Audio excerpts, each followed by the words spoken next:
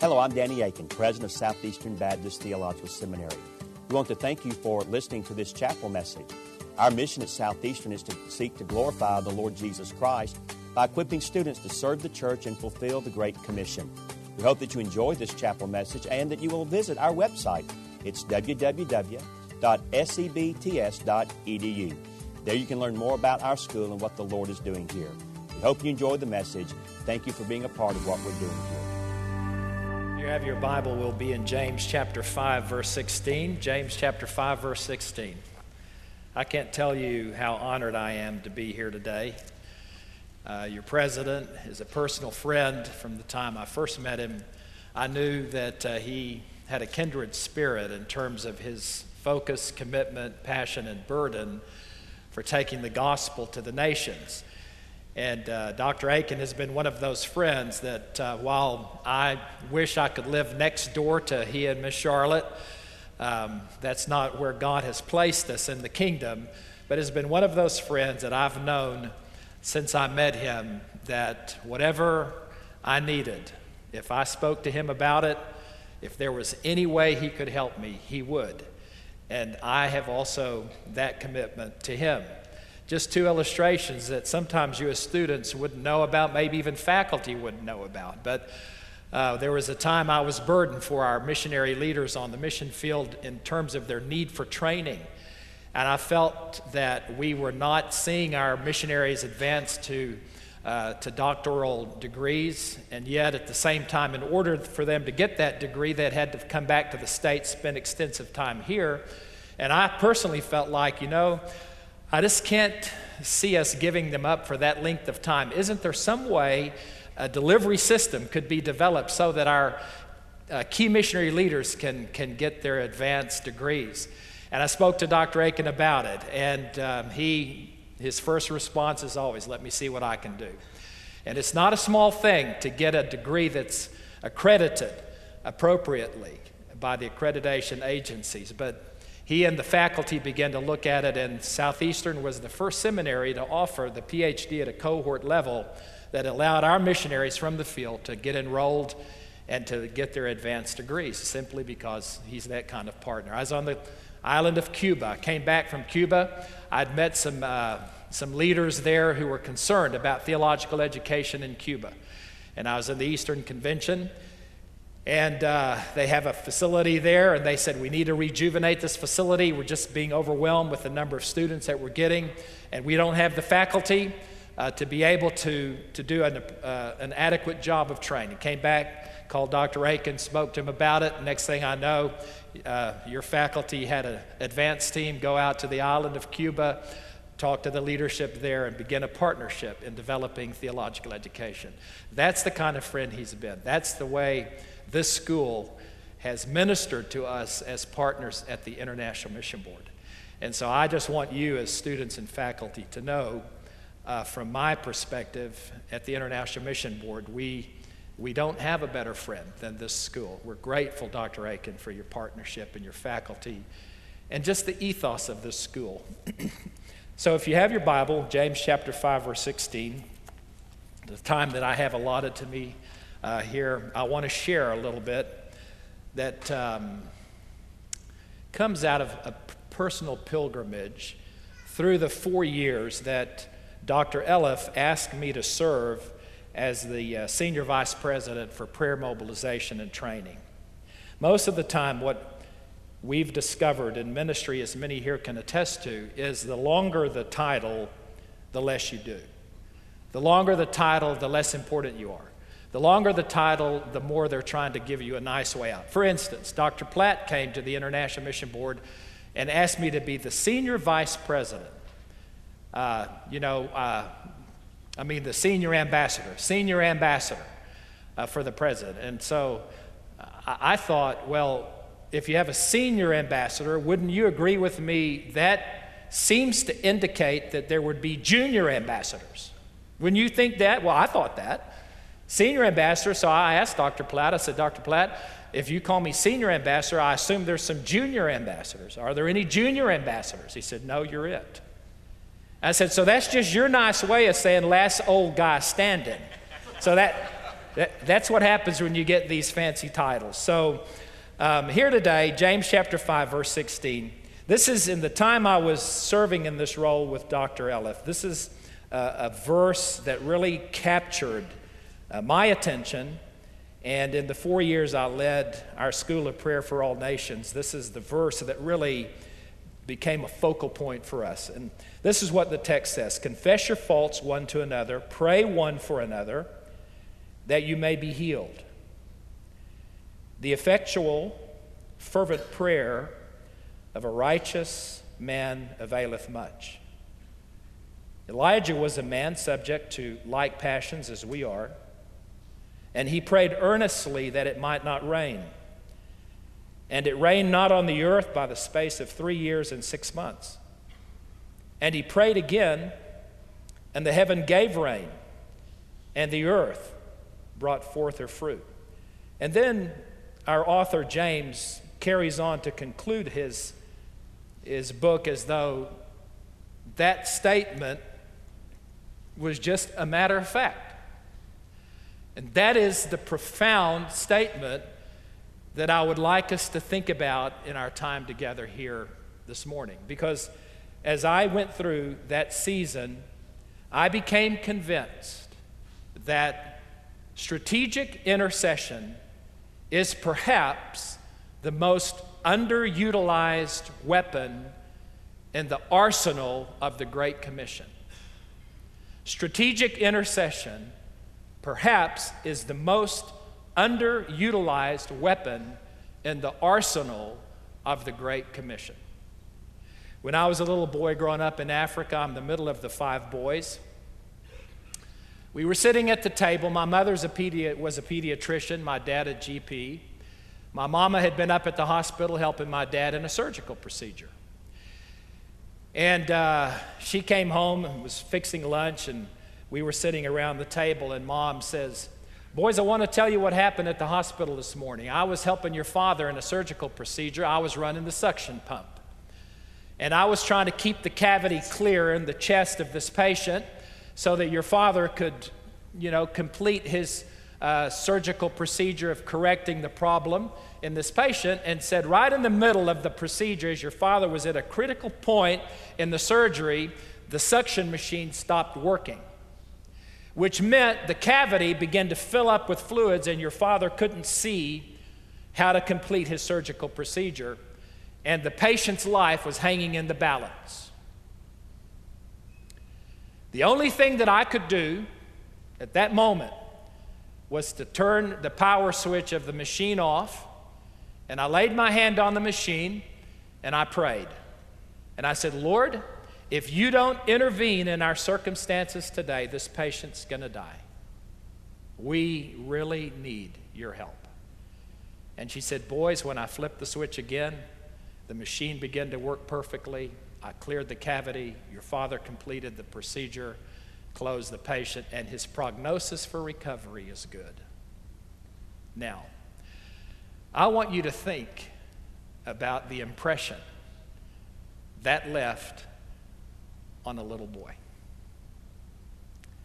Sitting at that table, listening to my mama tell that testimony. And the impression it had in my heart was this: the God that my mother and father have given their lives to in order to bring us here to Africa and to serve him here is a God who hears prayer. His ear is not deaf. The scripture says his arm is not short. He is a present help in time of need. Prayer is powerful. And it's not just important. Prayer is essential. And there's a difference between those two.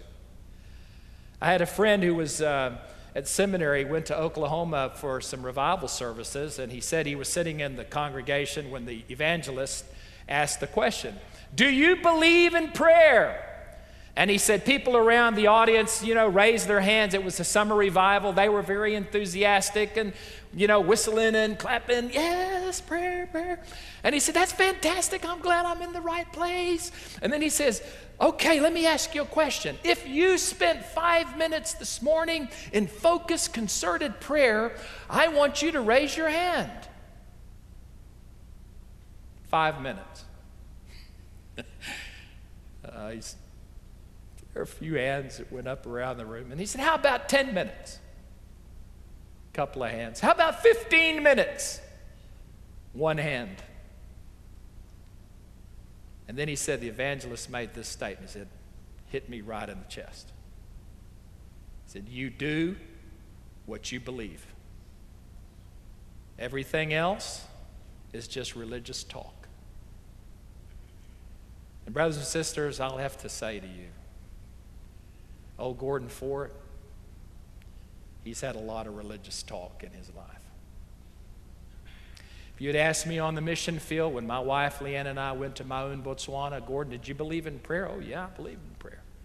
Did you believe it was important? Absolutely, I believed it was important. Did you pray? Oh yes, I prayed. But you know what I found was that more often than not, Gordon Fort prayed as though prayer was the spare wheel in the truck. In other words, when do you need a spare wheel? When you have a blowout, right? When there's a problem. And I found that in my life, at that time, that's kind of how prayer was in my life. When I would hear messages or read books in which prayer was listed as a spiritual discipline, then I thought of prayer as something that I need to set aside time in order to practice this discipline. So I have a disciplined time of quiet time when I read the Word of God in the morning, and I have a time when I come to the Word of God and when I read the Word of God, and I set that time aside as a discipline in my life because that's an important thing to do. But I would suggest to you that prayer is not a spiritual discipline any more than my wife Leanne would feel like if I said to her, hey Leanne, let's practice some discipline because I haven't had a conversation with you in a while. So tomorrow morning at 10 a.m., I would really appreciate it if you would set aside a little time to talk to me so that you and I can practice this discipline of communication as a married couple. If you do that, you need to see my older brother David, who's lead member care person at the International Mission Board. You got problems. If that's how you think of communication with your spouse, you got bigger problems than we can solve here today. Friends, I don't treat her that way, do I? For us, communication with each other, talking and visiting and sharing with each other is a way of life, right? Because we're in relationship to each other. And I would suggest to you that when it says the effectual fervent prayer of a righteous man avails much, it's suggesting to us as followers of Christ that prayer is a way of life. It's a relationship with the Holy God. And out of that relationship, I talk and communicate with Him, and He invites me to come to His throne room. Let me ask you a question. Do you believe that God is all-powerful? Now, you're here at Southeastern Seminary, and I sure hope you have the right answer. Do you believe that? Do you believe that? Say yes. Do you believe that? You're about, is this finals week coming up, Dr. Aiken? Bad time to skip chapel, right? I hope you didn't skip chapel. But those of you who are here, you believe He's all-powerful. I believe that. The Word of God says that. I look at creation and what He did when the Scripture says He spoke a word and this came into existence. I see His power displayed. So I believe He's all-powerful. Do you believe that He knows everything? He knows everything. There's nothing that He does not know. By definition of the word God, He must know everything. So he's all powerful and he knows everything. Do you believe that right now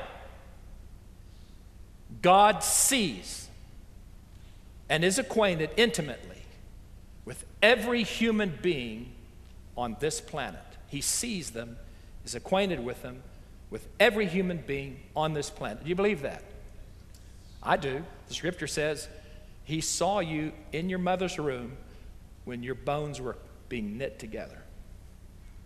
That's intimate acquaintance. God everywhere present on this planet. So he knows everything, he sees everything, and he's all powerful. So here's what haunted me in the course of the last 6 years. If that's true, and if I believe that, then why do I talk to him so little?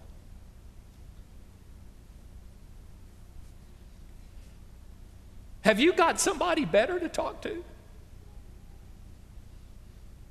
Is there someone that you know that has better contacts, knows more, has more wisdom, more counsel? Do you know someone who has more influence, who can help you get further along in your career? Brothers and sisters, this is what haunted Gordon Ford as I contemplated this. Gordon, if you really believe that, why would you not spend significant time in your life talking with him about the issues that are confronting you every day? Not only talking to him about the issues that confront me, but as a leader in the International Mission Board, thinking about the nations that have yet to hear the gospel. Why would I not bring that to his attention in prayer when he's the one who says, pray to the Lord of the harvest that he would thrust forth laborers into the field? Why would I not come and talk to him about the Sakutran people off the coast of Yemen and say, God, the Sakutran people have no missionary witness today. Please thrust laborers into that field. Why would I not talk to him about the Bejta, people of Central Asia who have no missionary witness, and talk to the God of the universe who knows everything, who sees everything, who can do anything, and say to him, oh God of the universe, you died on the cross for the Bejta people. Won't you raise up somebody with a burden in their heart to carry this good gospel to the Bejta people? Brothers and sisters, that's why I say to you, I am convinced that strategic prayer is the most underutilized weapon in the Great Commission arsenal. I'll tell you what happened about last summer. We're at Ridgecrest with our trustees, and they had asked me to lead a prayer session. So I said, I would like us to focus on the Bejta people. I'd like us to spend some time together. I'd research them online. I'd pull together some materials to try to give us a sense of who these people are and what their needs are and their culture, their language, and their worldview. And so I'd put that and brief the trustees on that. And then I had them break into groups and focus on praying the scripture for the Bejta people, that God would thrust laborers into the field, that the Spirit of God would be at work in the soil of the Bejta people's hearts, that he would begin to create a spiritual vacuum in their hearts that would lead to a longing for him and a desire for him. And so we had this season of prayer. We got through, and our affinity leader, Jim Tilton, who's responsible for that area of the world, after our prayer session, he got to thinking about it, and he said, you know what, I really haven't talked to anyone about the Bejta people in a long time. So he went outside from our prayer meeting, sends an email to the field, to our field leadership who are responsible for that geographic segment. And he said, he came back in, found me, and said, Gordon, you're not going to believe this. He said, while we're having prayer meeting, calling on God for the Bejta people, he said, I sent an email to the field afterwards, and I just got an immediate response. He said, the field leader that I sent the email to was sitting in a meeting with a group of mission leaders from across Eastern Europe. And he said they were looking at a list of unreached, unengaged peoples. And they were discussing amongst themselves, who should we prioritize in this list in order to get the gospel to them next year? Guess who they put as the first priority? The Bejta people.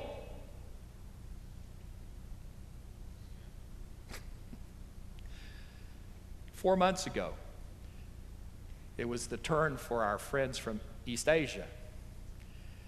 By now, the trustees are beginning to get in their minds, guess what? Prayer works.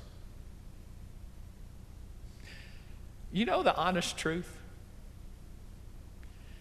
You know why I think many times we don't pray? Is because we really don't believe it works.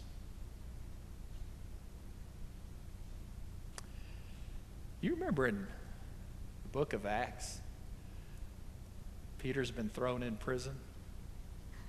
There's a prayer meeting at the house of John Mark's mother.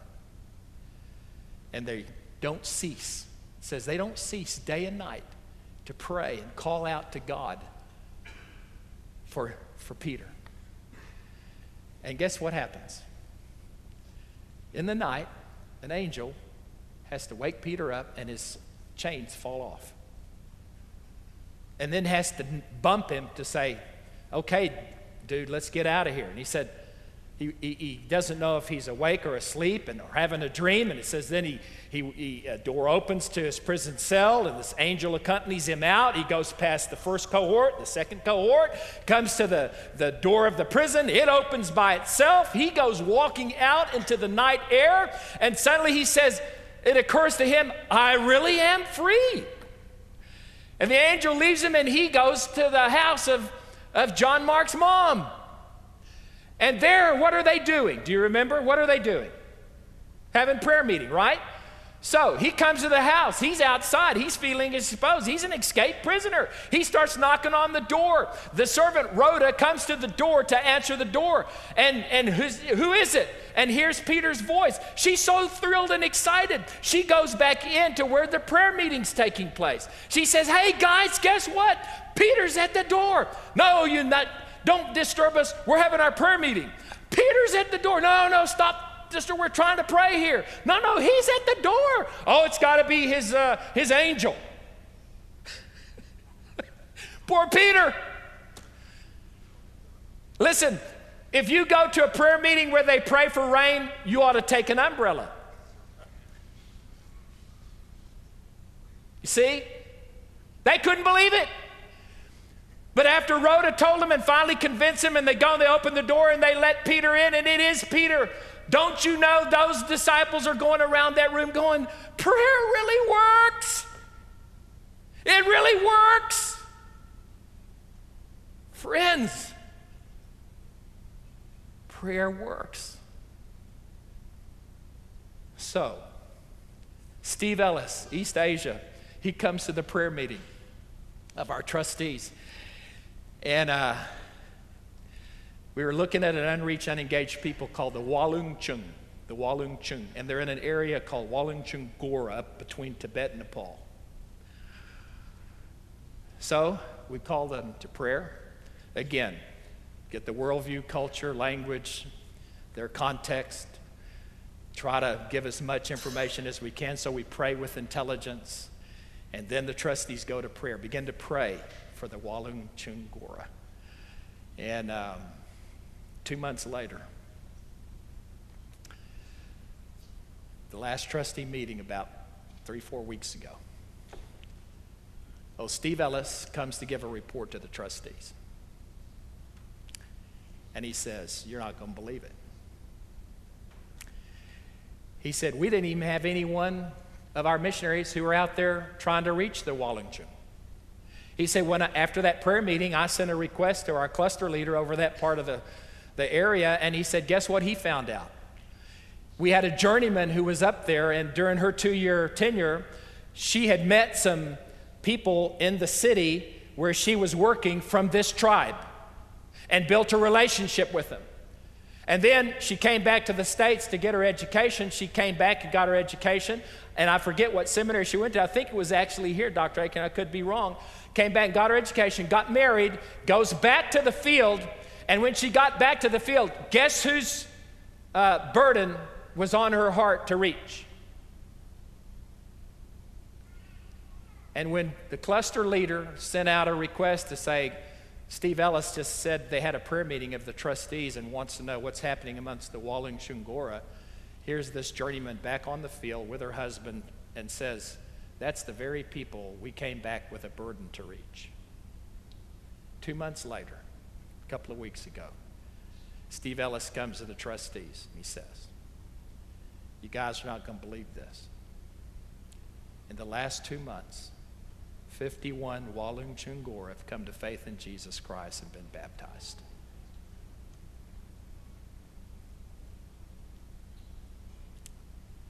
The most underutilized weapon in the Great Commission arsenal. Pray like it matters. Pray like it's not just important but essential. We're talking to the God of the universe. I can't tell you how offended I am when I come to a church where they have someone open in prayer and the person steps up to the podium or place to pray, and while he's praying, people start appearing on the platform. Here comes the praise team. Musicians are getting in their place. They're drinking their last sip of water. Wonder how I know that happens. Sipping their water.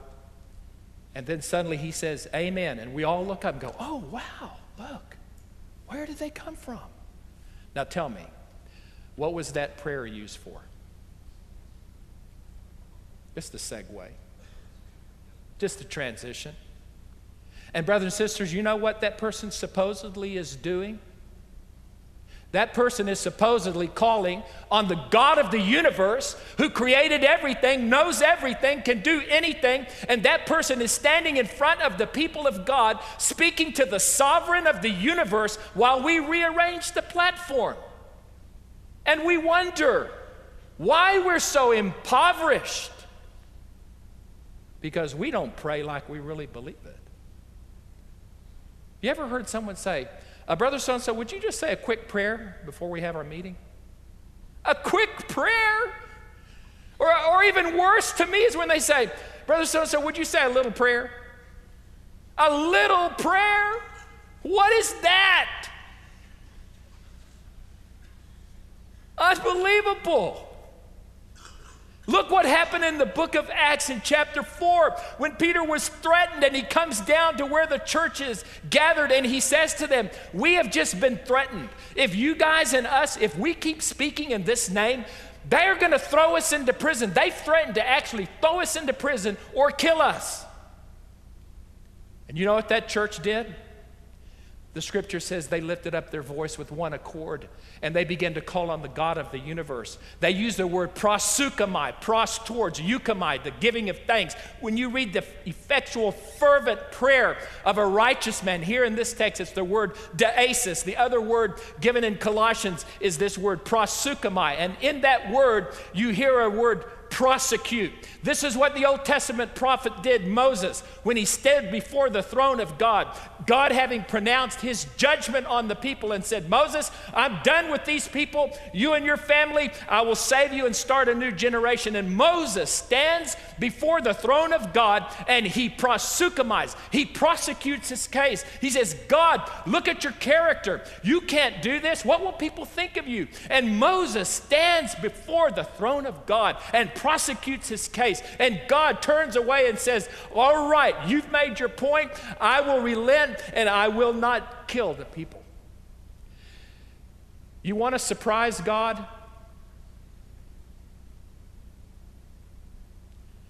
There's one time in the Old Testament where it says God wondered. He was surprised. He was shocked. Do you know what surprised him? Do you know what shocked him? It says, I sought for a man among them who would stand in the gap on behalf of the people when I had pronounced my judgment upon the people.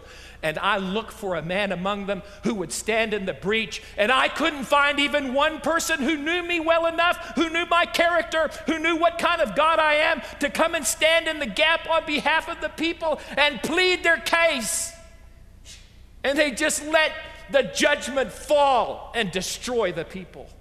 And it says, God wondered. Let me ask you something. You don't think there's a need in our world today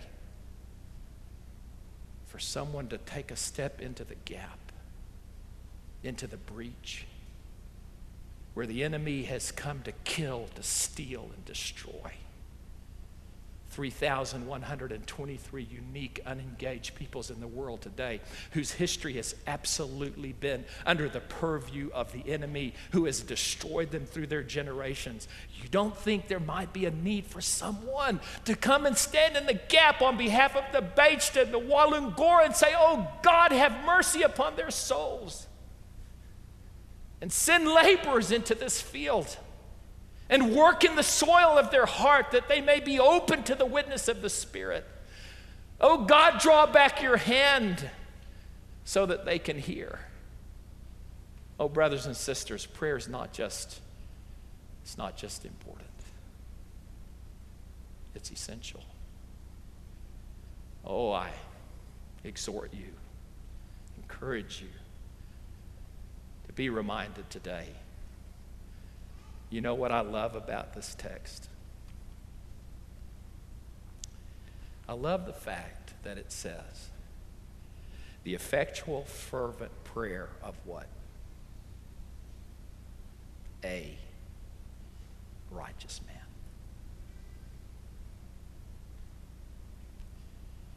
Doesn't take a dozen. Doesn't take 1,000. Doesn't take 1,000,000.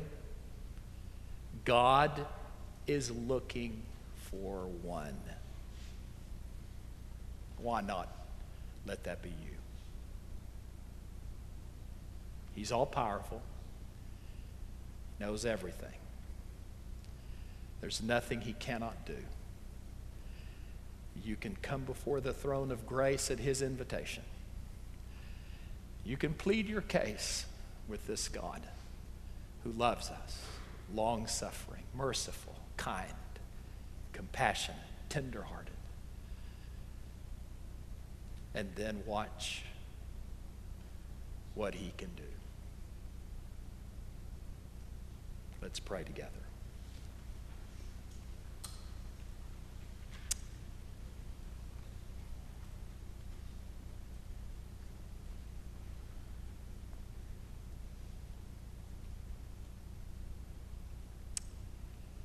Father, this room full of your children, men and women who love you, giving their lives for your kingdom's purpose. Many who've come to this school to be prepared and equipped by faculty who loves you, is well trained, nourished in your word, and then, Lord, you brought them here to this place. Out beyond the walls of this seminary, across the street right here in Wake Forest, Raleigh-Durham area, are people who are lost. Across the state and across North America, lost. And out to the four corners of the earth, hundreds of thousands of people. Not the shadow of a cross in their community, not the first word translated from your good scripture into their language, not one believer in their community. Lost.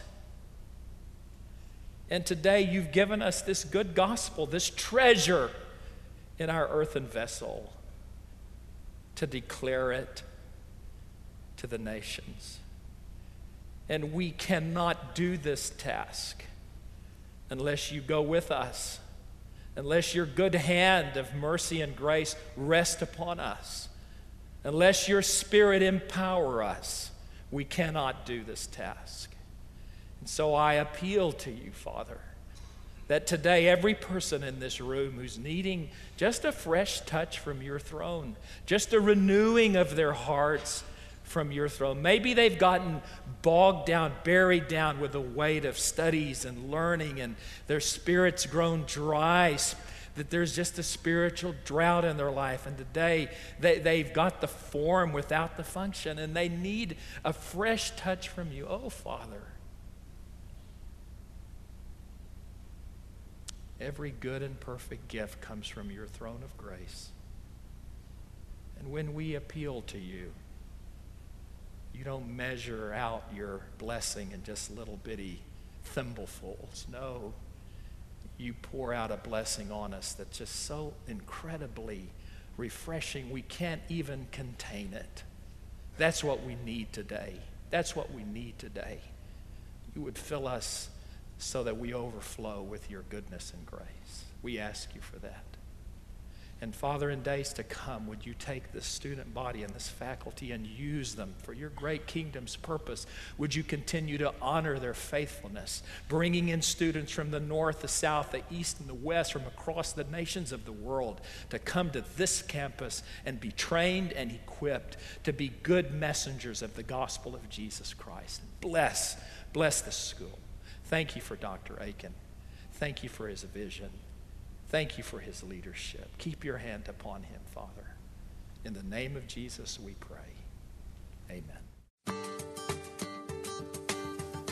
Thank you again for listening to this chapel message from Southeastern Baptist Theological Seminary.